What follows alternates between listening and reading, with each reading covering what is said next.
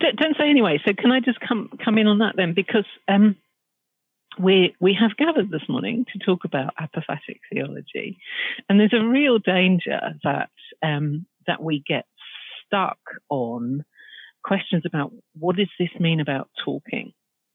But sorry, it's talking about going away from talking, because it's pointing us in a different direction. It's not just saying stop talking; it's saying do something. There's something bigger than talking, and I think that's part of what you're referring to in the experience of how parenthood changes us, because in parenthood we become vulnerable in a whole new way, don't we? I had this put for me very beautifully by an American friend,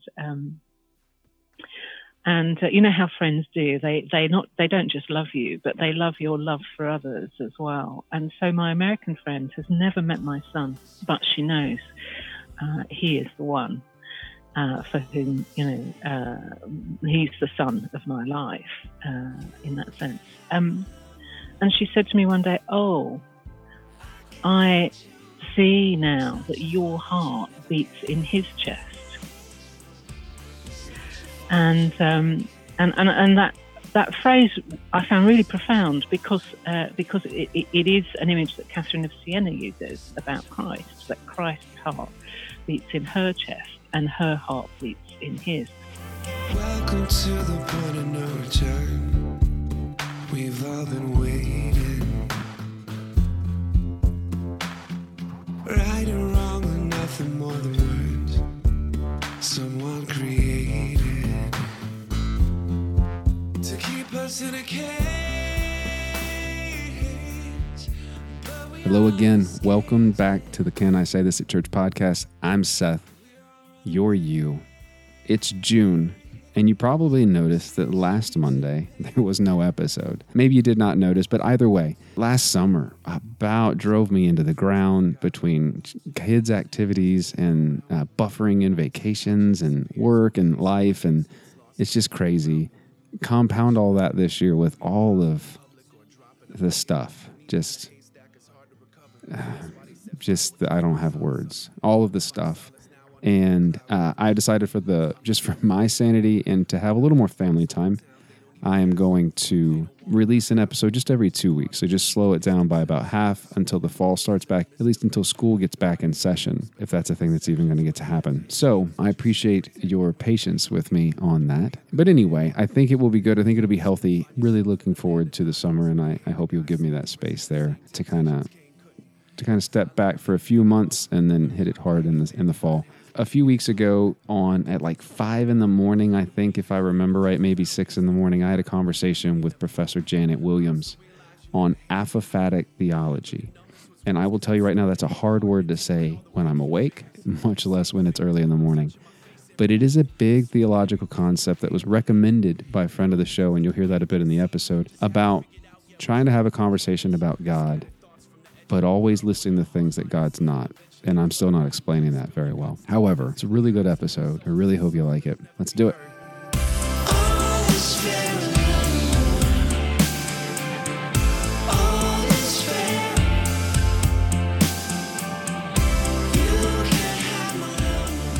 Janet Williams, welcome to the show. Mid-morning for you, bright and early in the morning for me. But I'm happy to welcome you to the show. You were recommended to me from a friend and a listener of the show, Sean McCoy. He was like, you have to talk to her. And so thanks for saying yes, and thanks for coming on and being willing to have a conversation. That's a delight.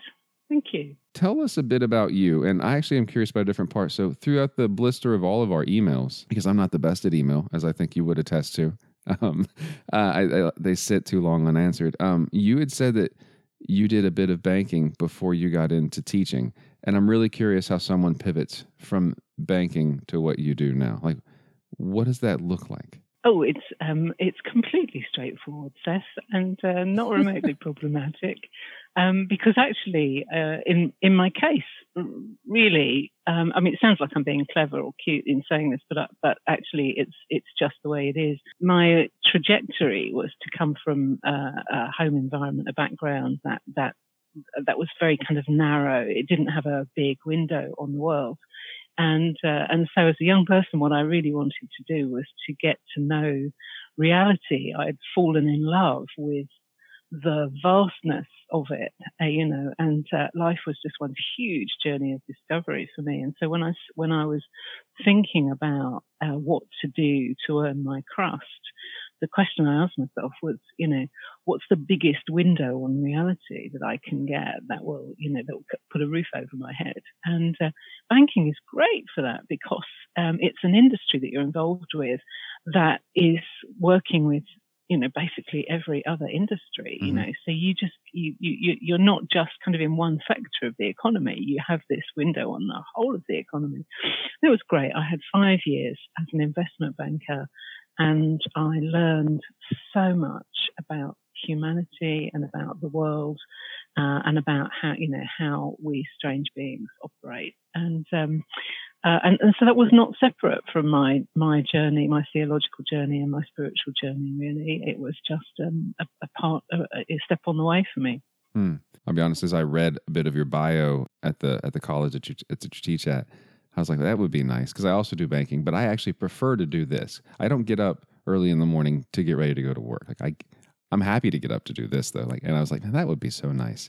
But I don't even know what that looks like, nor am I have any of the qualifications to do so. So you're a professor now at, it's called St. Hild College, correct? What is that? I've never heard of that school, but that's probably because I'm in the United States. So what is that a part of? So every school usually has traditions that it follows after, et cetera. So we are what is called in the trade a theological education institution. In old-fashioned parlance, that's a seminary. Okay. So we train people to become ministers in the church. About half of our students are training to become Church of England priests. Mm-hmm. Some others are training to be Baptist ministers, and others are just developing their own walk with God, whether that's discipleship or ministry. Okay. So we're a ministerial training institution, and we're allied to, we deliver academic content that is, validated by Durham University, which is one of the great traditional teaching universities in the UK, with a really strong history in teaching theology, etc. But we're not just an academic school. We're forming people for ministry.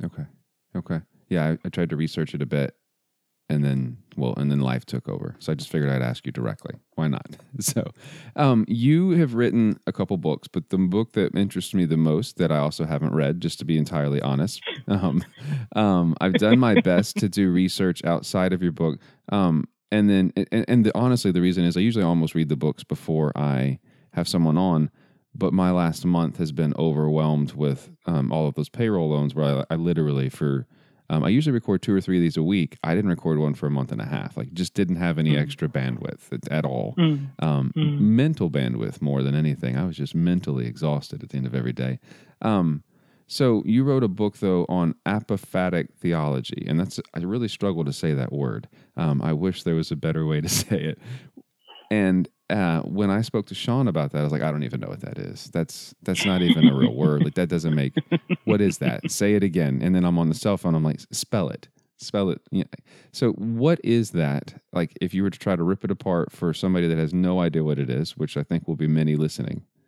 Okay. So first of all, it needs to come with an apology, doesn't it? Because it is just so off-putting when people use impenetrable jargon, and there's always this suspicion that when somebody starts doing that, when they start insisting on talking Greek to you because it's a Greek word, that they're doing it to show that they're clever, and all your hackles rise, don't they? And you think this is, you kind of feel like you're being abused before you even get started. So, so why do I insist on using this word when it's so off-putting, to have these kinds of words used?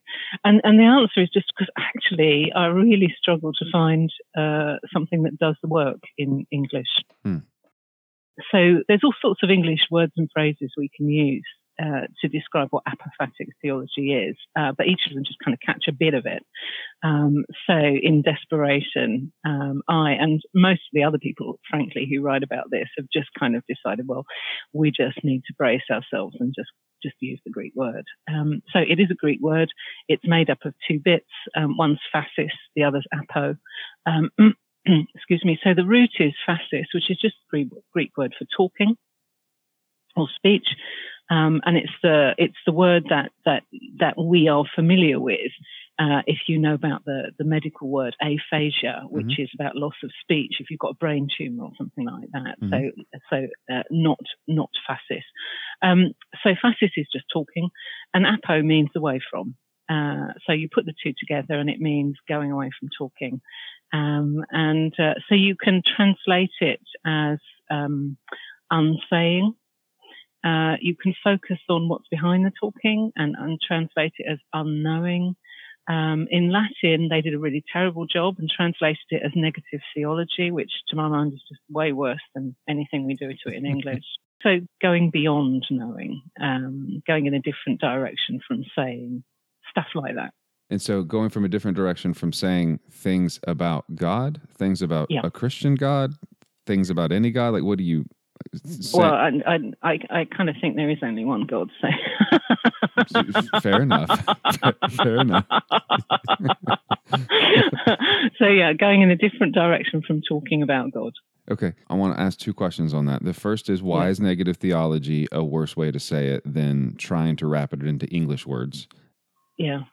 Like why? What is it? Just because the word negative means something bad? Negative. Okay. Yeah, that's right. Yeah. Okay. Yeah. Well, just to when people kind of get started, a little bit like you have, and say, what is this? This is a strange thing. What is it? What the heck is it?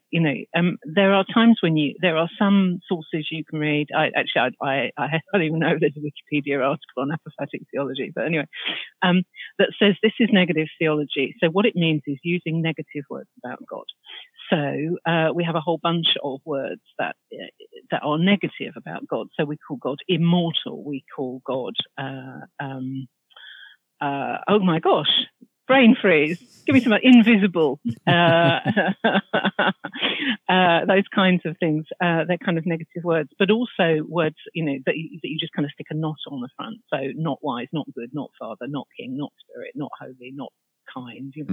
Well, if you limit your speech about God, or if you privilege your speech about God to saying God is not good, God is not kind, God is not spirit, it's kind of not helpful, is it really? And that's just kind of diving into saying negative things about God. Whereas I say what apophasis is moving away from saying things about God, whether those are negative or positive. Different, right? Yes. So I want to reframe the word negative. So it's not negative in the fact of the actual way that you say the word. It's negative in the fact of you're subtracting finite limitations in whatever adjectives or metaphors you're trying to use. Is that a good way to say it? Or that's right. And maybe a better way, or maybe in contemporary English, we might talk about a spirituality of denial rather than a negative theology, because denial gets closer to the sense that there's something going on in us. It carries with it the kind of familiar concepts of self-denial, as much as just kind of denying that somebody said that, or denying that what they said is true. So as a Christian, if I'm doing my best to not speak about God, how does one then tell people about God in a way that makes them want to know more about God? And that probably sounds like a really simple question, but that's where my head goes. Okay. So lots of things to say. First, if I was being pugnacious, I'd say maybe we could let God tell people about God and stop interrupting. Do we have any reason at all in our tradition to believe that God relies on us to talk about him, that God is incapable of communication with people? I don't think so. So talking about God is an important thing to do, but it's probably not the most important thing we need to do. The old adage about 2 ears, 1 mouth. For our own benefit, we need to do a heck of a lot of listening to God, as well as to what other people have got to say about God, against the proportion of the amount of talking that we do. But the second thing I want to say, you're making me think of Dietrich Bonhoeffer, You remember German theologian Mm-hmm. who died because of his resistance to the Hitler regime. And one of the things Bonhoeffer said was he was furious about the way in which so many Christian churches in Germany had carried on talking about God throughout the rise of the Nazi regime. And as if there was nothing contradicting their speech that was going on, that they weren't attentive to the gap between what they had to say about God and what was actually going on in front of their noses. They weren't authentic. There was no integrity in their speech about God. And Bonhoeffer said, we have betrayed God so profoundly that actually what we need to do now is shut up about God and start living with integrity. And then maybe we'll earn the right to speak about God again. And that's kind of a very culturally rooted. It's very specific to a time and place. Bonhoeffer's claim that we might usefully spend 30 years not talking about God, as a culture, and we're not in that place.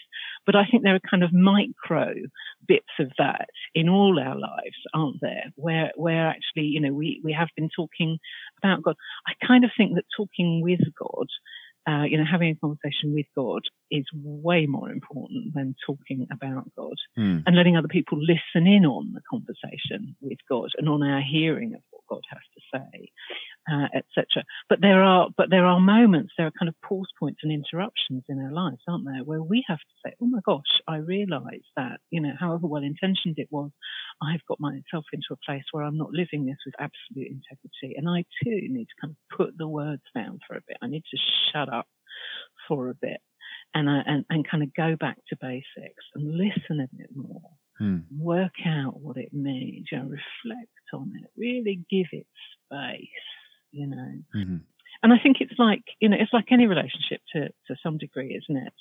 You're a family man, Seth, aren't you? Yes. Yeah.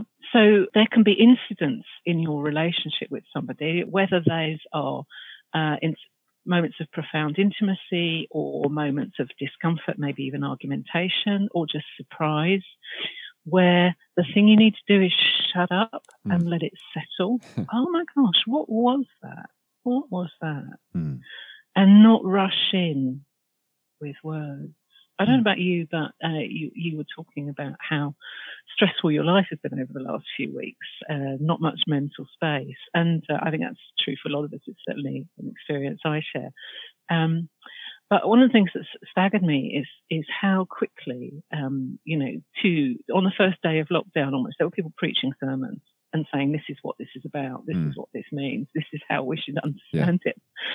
Really? Really? I think it's going to take us a while to work out what this means. And all of our speech about what it means is going to have to be heavily provisional. Maybe that's another translation of apophasis, making speech provisional. How's that? Yeah, I like that. Also, your analogy of being a family man and then argumentations is I often get told by my wife, like, you don't give him a chance to talk. You keep, last night even, she's like, why did you say that? Because I just, yeah. So my oldest is a male and he is just like me. And it is the most annoying thing in the world. Also endearing, but gosh. And I often am not very slow to speak ever at all. So hold on, let me interrupt you there. So isn't because again I've got this lovely. So you gave me a beautiful mental picture earlier of the Appalachians where you are, and now you've given me a beautiful mental picture. Okay, so we're imagining how your oldest boy feels when you're there trying to tell him what his reality is, right?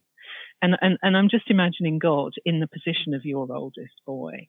How many times do we pitch up in our private prayer spaces or our churches or our seminaries or our classrooms, and we do to God what you did to your son last night? And can you imagine, the divine drumming fingers on the table? Will he just shut up now? Will she stop telling me? Anyway, sorry, what were you going to say? Well, no. So now that makes me feel slightly even worse, and also a bit ashamed, but that's okay. I'm sorry. No, I'm sorry. No, it's not your fault. It is something I struggle with. I am a logic-centered type of being. And my son is the opposite of that. But outside of that, his personality is very similar to mine. And so it just does, things don't make logical sense to me. And it infuriates me. It goes from 0 to 5,000 really quickly. Just infuriating because it doesn't make any sense. But I'm well aware that that's a me thing. You mentioned in private prayer. So what practices of prayer really align themselves well with an apophatic theology? Because I think the way that most people, at least here in America, pray is, God do this, God do this, God do this, God do this, and then I'm going to turn on the TV and watch people argue about politics or whatever it is. Like we don't, prayer I think is poorly done in the Western, at least Protestant church for overall. Well, I'll take it from you that that's a true description of how people pray, but I want to argue back because I suspect that people who pray like that are actually praying in many other ways too. It's just that they've been encouraged not to see those things as prayer. I suspect that those people, when they take their dog for a walk in the mountains, are praying, but they may not have been taught to call that prayer. I suspect when they are cooking lunch for their children, they are praying, but they may not have been taught to call that prayer. So one of the things is learning to recognize that a whole bunch of stuff that we do is prayer.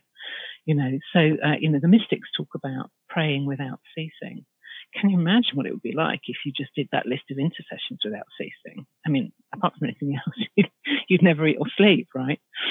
So one of the things is to learn that a great many more activities are prayer, starting with listening to God, which we can be doing in all sorts of places, the kitchen, the shower, the commute to work. Another way, I think, is putting our own agendas aside. And there's a couple of ways that we can do that, but one of them is the traditional liturgical prayers of the church. When you go to church, there are some kinds of church service where you largely repeat words that somebody else has written for you. Mm-hmm. They are the words of the tradition, and the Our Father, of course, is the biggest one of all. They're not our words; they're Jesus' words. But the invitation, of course, is to make them our words. So to kind of go into a journey of indwelling those words, being called out of the narrowness of our own agendas into a bigger space that people have found is a space where we meet God. So those prayer practices. Another prayer practice is disordered speech. When we're in love, we very rarely speak in proper sentences, do we? Whether that's with a romantic love or whether it's parental love, you don't tend to stoop over your baby's cot and kind of declaim in paragraphs, do you? There's baby talk. There's something about, and in the moments of great love and great grief, when we're grieving, we don't speak in sentences and paragraphs either. When you first declared your love to the beloved of your heart, I bet you didn't do it in proper sentences. So something about disordered speech, babbling speech, poetry, just repeating yourself over and over again. We do that. I love you, I love you, I love you. Well, that's kind of one of the classic bits of pop songs, isn't it? Just over and over, that repeated declaration. And so a lot of people use repetitive prayer, whether that's kind of Taizé singing or whether it's the Eastern Jesus prayer, those kinds of prayers that just enable us to kind of repeat the simple desire of the heart for intimacy. It's also, of course, something that people who have the gift of praying in tongues can do, because again, not every kind of praying in tongues does this, but some is just a kind of a babbling, which is it's a verbal outpouring of intimacy, isn't it? So loads of things. And when you said, proclaiming your love to someone, I can remember when I did that, and you're right. There's a part of me that I remember doing that with my wife, and words actually don't seem to come, nor do they seem to hold the gravity of what I'm trying to portray. If that makes the word love isn't really even the correct word. It's just the best I think that we in English have. Yeah. Yeah. So there's a kind of rhythm, isn't there, of saying it and falling silent and having to say it again and falling silent. So it's kind of saying and saying and refraining from speech. This is the rhythm of apophatic spirituality, that we pour out our hearts and then we realize how pathetic our words were. We shut up for a bit and we look, I think that's one of the other things. When you express your love and delight in those that you love, whether it's friends or family or lover, there is the verbal declaration, but there's also the intimate gaze. And then there's also the not even gazing, but just leaning against the shoulder or delighting in, I bet you did this with your child. I certainly did it with mine. You remember standing over the cot and watching them breathe and being moved to tears by the beauty of their breathing. These are, what was I talking about? We were talking about prayer and language, but you're right. Yeah, having children actually changed the way that I see God. That was one of the things that made me begin to divorce from fundamentalism, because it's that box is too small. I'm not even sure the box is the right word anymore. Anyway. So don't say anyway. So can I just come in on that then? Because we have gathered this morning to talk about apophatic theology, and there's a real danger that we get stuck on questions about what does this mean about talking. But sorry, it's talking about going away from talking, because it's pointing us in a different direction. It's not just saying stop talking. It's saying do something. There's something bigger than talking.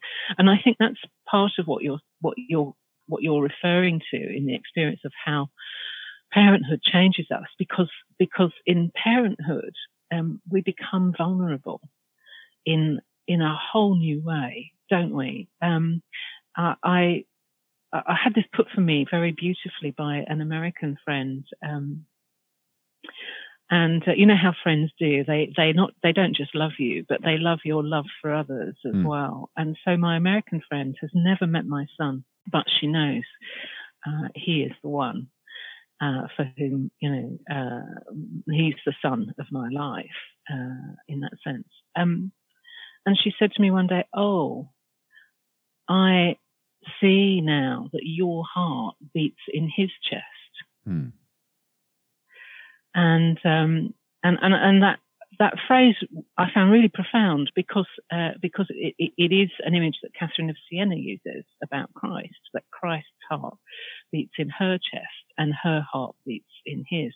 And I think, so where I'm getting to is parenthood, romantic love too, but parenthood especially is one of those encounters where you realize your own vulnerability, because you have given your heart and it actually beats in another chest, in part or in full. And so this is the kind of thing that Apophasis is talking about. Get off trying to talk about stuff and think it through, and realize that there's a deeper level of engagement with reality, which is about giving away control. I'm the woman at the well. You tell me everything about myself. I'm the night that walked away. I wish I'd been the one that chose to stay. I'm the one that called a whore. You told me go and send At the beginning of this, I think before I hit record, because I was behind the 8 ball there, you had said that me describing where I live puts you in a mystical mindset or a mystical temperament, or I forget exactly the word you said.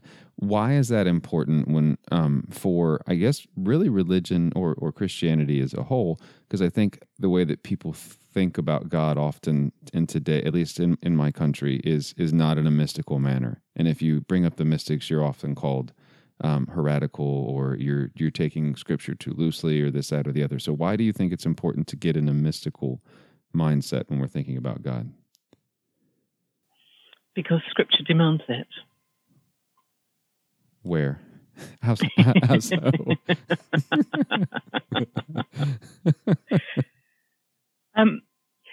Because what Scripture is a transcript, a record, a story, conversation about meetings between humanity and God. And it is simply perverse, isn't it, to think that the point of that is that you should know the story. Surely the point of the stories is that you should have the meeting. It's this whole history of this is how meetings go. This is how meetings between humans and God go. Whether that's the meeting of a whole people called into liberation and the Exodus story, for example, or whether it's meetings in the privacy of an individual's inner life in the Song of Songs, for example, whether it's profound surprise, Moses, thumbs in pockets, whistling as he wanders through the desert looking after the flocks of his father-in-law, suddenly bowled over by a burning bush. These are stories of meetings. And the New Testament, this is what it's like to meet Jesus. This is how the meeting with Jesus changes people's lives. And Paul, you remember those great verses in Galatians where he says, for freedom, you have been set free. Mm-hmm. Not so that you could become expert in stories about people being set free. So you could be set free. The stories of the Transfiguration. These are not so that we can know what it was like when a bunch of people saw Jesus having a funny experience on a mountain. This is so we can know what Transfiguration is like. So that when we see it in him and when he offers it in us through the Eucharist, for example, we'll participate. The whole of Scripture demands, doesn't it, that we actually stop, as it were, taking the exam in our understanding of the text and start doing what the text is inviting us. It's an invitation. It's an invitation. And there are all those almost kind of cliches descriptions of this now, aren't there? You go to a menu, you go to a restaurant, you don't eat the menu. You order the meal and you eat the meal from the menu. Scripture's the menu. It's not the meal. I just had the picture of someone eating the menu. That's why I became nuts, right? Nuts.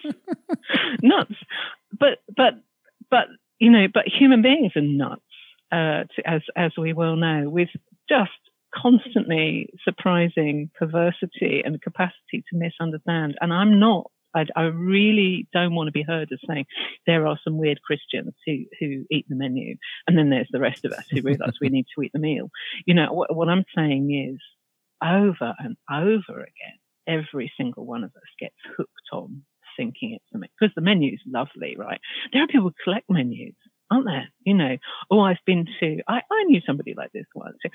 All the great restaurants, the ones that are, Michelin 5 stars, etc. And they've got a set of their menus on the shelf. And part of that is great, right? Because it reminds you of the amazing meals you had. There's nothing wrong with collecting the menus until the menu collection becomes more important than the meal eating. This is a tendency in every single heart. It's not some Christians do it and other Christians are free from that. What are a couple, 2 or 3 biblical examples of either church fathers or in the Hebrew Bible or in the Christian Bible where apophatic theology is being applied specifically? How many would you like? How long have you got? As long as you'd like, or until my children interrupt us. Well, okay. So in the Christian tradition, the 2 really big ones are Moses meeting God. And of course, you actually get 2 meetings for the price of one with Moses, don't you? You get the burning bush and you get the summit of Sinai. And that, which is kind of public and it's ecclesial and it's political, really. And then the counter, the absolute opposite, the other face of the coin is the Song of Songs and the absolute intimacy of the relationship between the soul and God. So that's where the tradition is most strongly rooted. But there's loads more, and so I'll give you my two personal favourites. 1 Kings 18 and 19. Elijah meeting God. Elijah has some really interesting meetings. You remember the still small voice.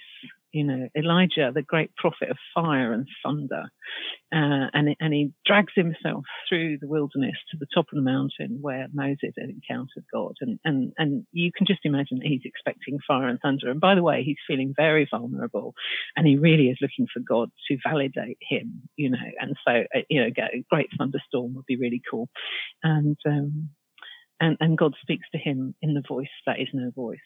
In the power that is no power, in the demonstration of emptiness and fullness at the same time, which is extraordinary.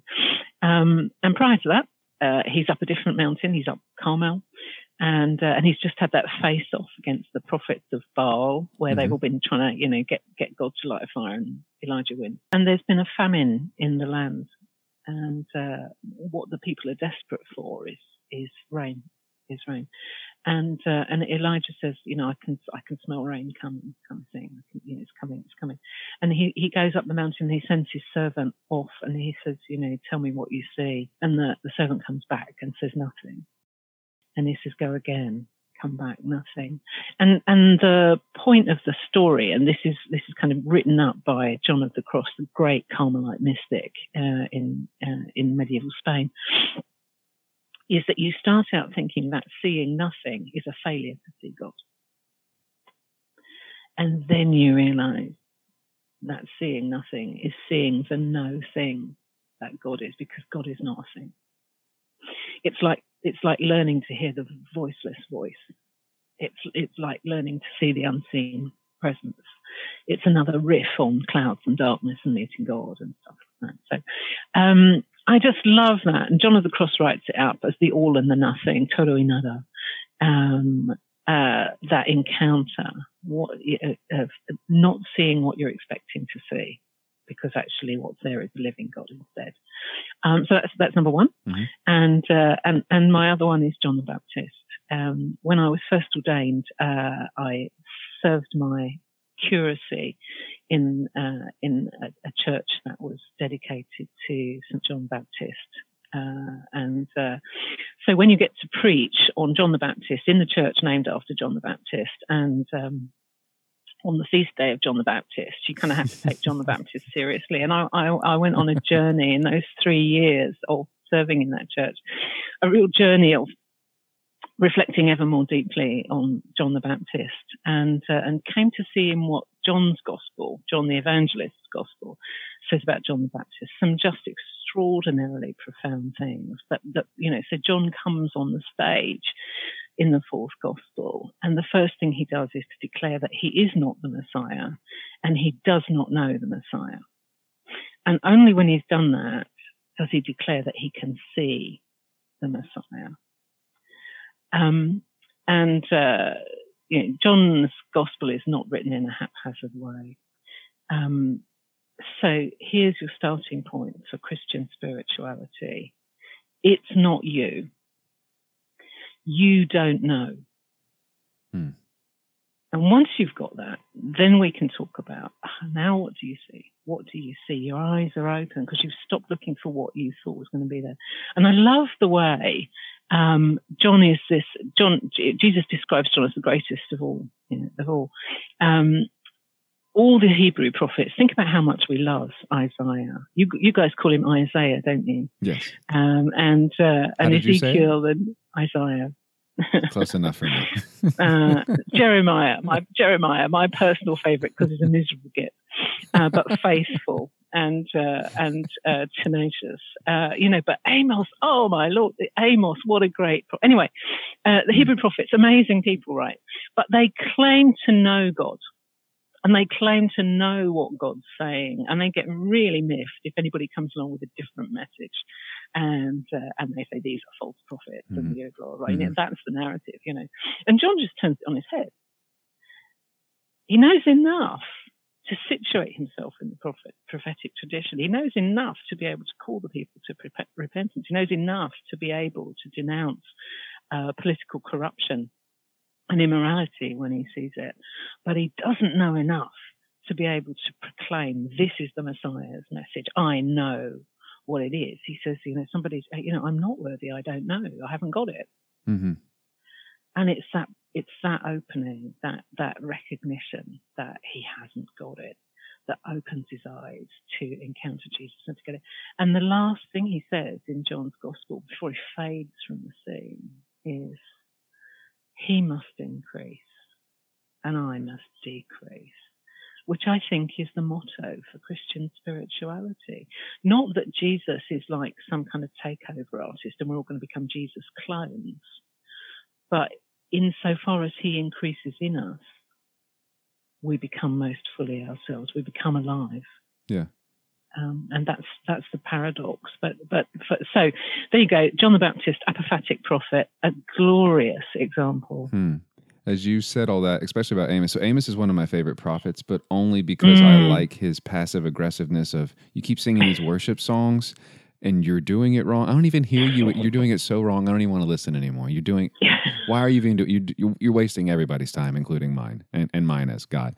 But I never really thought about John saying they got mad when they would say, you're not speaking for God. And John saying instead, I think, well, I'm going to try to paraphrase what you said because this is what I heard.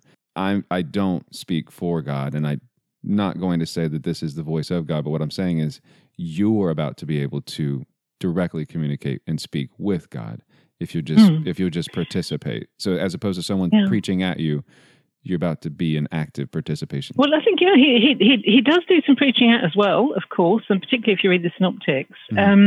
But John's the fourth Gospel's gloss on it is that it's always kind of preliminary, and open to revision. He knows he hasn't got the whole thing. So if when we talk about God, we can say, okay, so here's the tradition, here's how I participate in the tradition, and there's more to come that I don't know. And if you want that, you've got to look to the fountain, to the source. Mm-hmm. Wow. Wouldn't it be great if we could just follow that example? Where do you... No, that's not a fair question because it's a political one. I'm not going to ask it. I'm going to edit that out. It's going away. So I have many, many more questions. We don't have time to ask them all because eventually one of my children will come down here and introduce themselves to you. I don't know which one it will happen, but it sounds like my middle child is awake because she's directly above me, which happens. The sun's up. So this is a question that I've been asking everyone, and so I'd like to close with it. Actually, I have two questions. I'm sorry, I lied to you. As I was researching for this, I realized outside of your book, there's not a lot of books on apophatic theology that aren't written at a level that I need to have a divinity degree or a seminary degree or some other a smarter than me degree. Where would you point people to, including your own text because it's entirely, someone asked me, they're like, what is that apophatic theology and why would you even do it? I was like, because I like to pick topics that stretch me and press me and make God bigger in the process. Where would you point people to that they can read a little more about apophatic theology in a way that is understandable? Oh, I'm not sure people want to read what's understandable. I think people want to read what's provocative and invitational, and demands that they make their own sense of it. Not something that is going to say, this is the sense of this, but something that's going to say, oh, see what sense you make of this. So honestly, I would recommend that people read some of the texts of the apophatic tradition because they tend to be short. So you can read them slowly or quickly, depending on what you want to do. So the 14th century Cloud of Unknowing, the four great works of St. John of the Cross, those would be the places I would start if I wanted something that was kind of direct, kind of full frontal apophatic theology. But I also think that we might be looking in the wrong place because in our tradition, the place where you find apophatic theology done is in literature. Since the Enlightenment and the Reformation, the academic intellectual tradition has been largely going in a slightly different direction. And as you say, there are apophatic works about apophaticism, but they tend to be written at a very highly academic level. They're kind of doctoral students, graduate students. But the people who've got it are the poets and the novelists. Read Jane Austen. Pride and Prejudice is just about how deadly it is to think we know, and how our knowing is informed by our prejudice, and how when our knowing crumbles, we can see truly and love. How many people are there who don't know the story of Pride and Prejudice? The other great one, of course, and again, I think, so this is like a kind of, an awful lot of the apophatic tradition is in kind of depth charges, and it's really well known, but it's just people haven't gone, oh, that's apophatic. So C.S. Lewis and Narnia. Now, if you think about some of the great themes of the Narnia stories, which I know are possibly even more popular in the States than they are in England. Really? I think, yes, so I get the impression. I've read them with my boy. Well, I've only read a few of them, but he enjoys them. Yeah. I think it was, I don't know, maybe I don't know that much about English popular culture, but I think possibly it was kind of last generation for us here, and I think it's slightly more alive still for you guys. But C.S. Lewis on Aslan. I think if only you want one clear image, don't you? Because of lack of time. Eustace, the voyage of the Dawn Treader. Eustace realizing that he's been a dragon all along, but now his body shows what has always been there. And the extraordinary encounter with Aslan, where the skin comes off. First of all, him taking off his own skin over and over and over again, which is a really, really good image for what this process of going beyond what we thought we were and what we thought we knew is. And then in the end, that utterly terrifying, heart-stopping scene where he has to lie down and Aslan takes the skin from him. And it's painful and beautiful, and it's utterly deadly and utterly life-giving at the same time.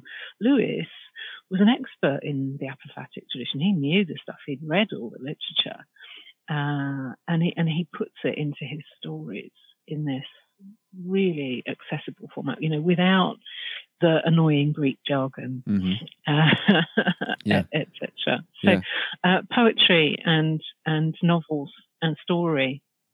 I can't remember which Lewis book it is, and I don't have a clue if this is apophatic related or not. But my son and I, as we read through, I think it's the very first one, because the way that they're published usually are out of order. And then there's a different one where the boy and Polly, I think her name is, end up finding Narnia. But there's the description of how the planet that they end on second is just being sung to life, like they're standing there as I read. And he's like, well, that's real beautiful. And he made the connection of, well, that sounds like the Bible. Because I didn't really tell him anything about the books. I wanted to see what would just happen. Yeah. And it's so beautiful. So yeah. And if you go to the last book in the series, The Last Battle, the invitation at the end is to come further on, deeper in. And again, that's that, stop thinking you've arrived. Stop thinking you've seen everything there is to see about God. Realize there's an infinite journey ahead, always further on and deeper into the present, into being seen and being known, into encounter. So I'm aware of how odd this question will come, because the whole concept of apophatic theology is not being able to speak adequately or trying of what God is not, which actually makes me think of, I think they're called axioms, where you're trying to build a faith. It's like, God is at least this, but not this, and somewhere in the middle of that. So you leave a lot of space there. But it's a question I've been asking everyone, and so it's probably not a fair question with what it's been framed, but I'll ask it anyway. So when you try to speak the ineffable of, when I say the word God or the divine or whatever, what do you act like? If you were to try to give words to what God is, what would you say? Would you like to say that again in a way that I can understand? Oddly enough, that happens almost every time. So let me back up and I'll give you some of the context of it. So I am intentionally speaking with other faiths this year of Sikhism and Buddhism and Hinduism. And so what I want to ask them as the last question is, because the God that you worship is different than the one that I do, when you say the word God, what are you actually trying to encompass and mean in words? Like if you were trying to explain it to, say, a 7-year-old, you would say, this is what God is. And then I realized that would be wrong for me to just ask them. And so I'll ask 52 people. And so I hopefully that gives it a little bit better frame and context. I can give you my answer. So someone asked me that question after I asked them, and my answer was, God is like a metaphor that I don't have words adequately to speak, and I don't know what that is. And that's the best way that I can try to explain to someone when I'm trying to get a bigger concept of God. That's the best way that I can explain it. And other people have, a few weeks ago, somebody said, any logical person when trying to talk about God is going to sound incoherent. And then she went on to sound incoherent. But it was beautiful. And so for you, Janet, when you try to say, here's what God is, what would you say? God is the loving source of all life. And the energy and the sap and the greenness and the delight of that loving life. I'm aware of how hard of a question it is, especially framed around apophatic theology. I didn't think about that until about 3 minutes ago when I was like, shoot, this isn't going to work very well. Oh, well. But I'll be honest, some of the answers that I've gotten have been deeply profound. They've helped at least me, and I don't know, hopefully the listeners as well. So thank you so much for your mid-Saturday morning, but thank you for joining me on this Saturday morning. So much. Where would people get in touch with you if they had questions, if you're willing to entertain that? Like, where would you point people to read more of your work? Like, send people to the place, wherever that place is? No.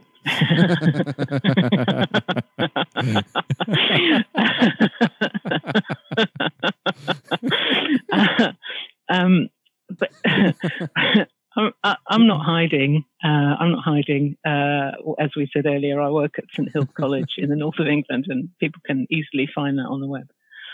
But people don't need to come to me for this. What they need to do is find the living spiritual friend, the person who can speak to them in a way that opens space to help their encounter with God. They don't need an English expert on the subject. They need a soul friend. And so find the teacher near you, I would say, rather than look for an expert. Thank you so much. I hope you have a good rest of your day.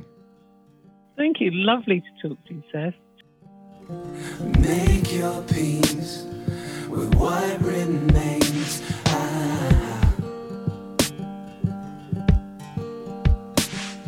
Accept the things you cannot change. So after all this, Janet is one of the few that when I spoke to her, I had not begun to read her book at all, really. And so I did that. I've begun it, and I can tell you it's very helpful. It's written in a way that's very readable, and much to my liking, it has a massive amount of links and bibliography in it.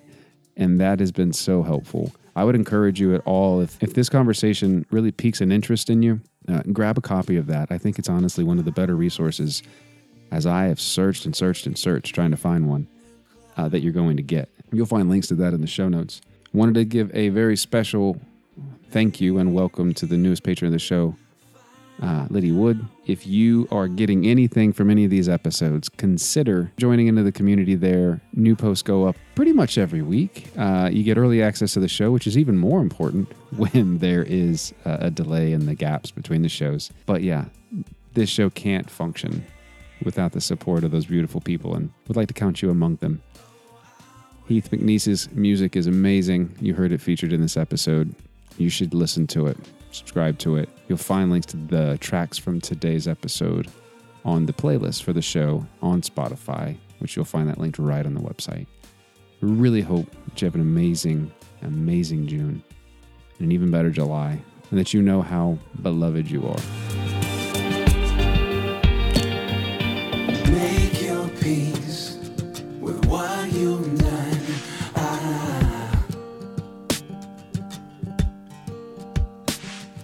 Accept the grace your heart has shown.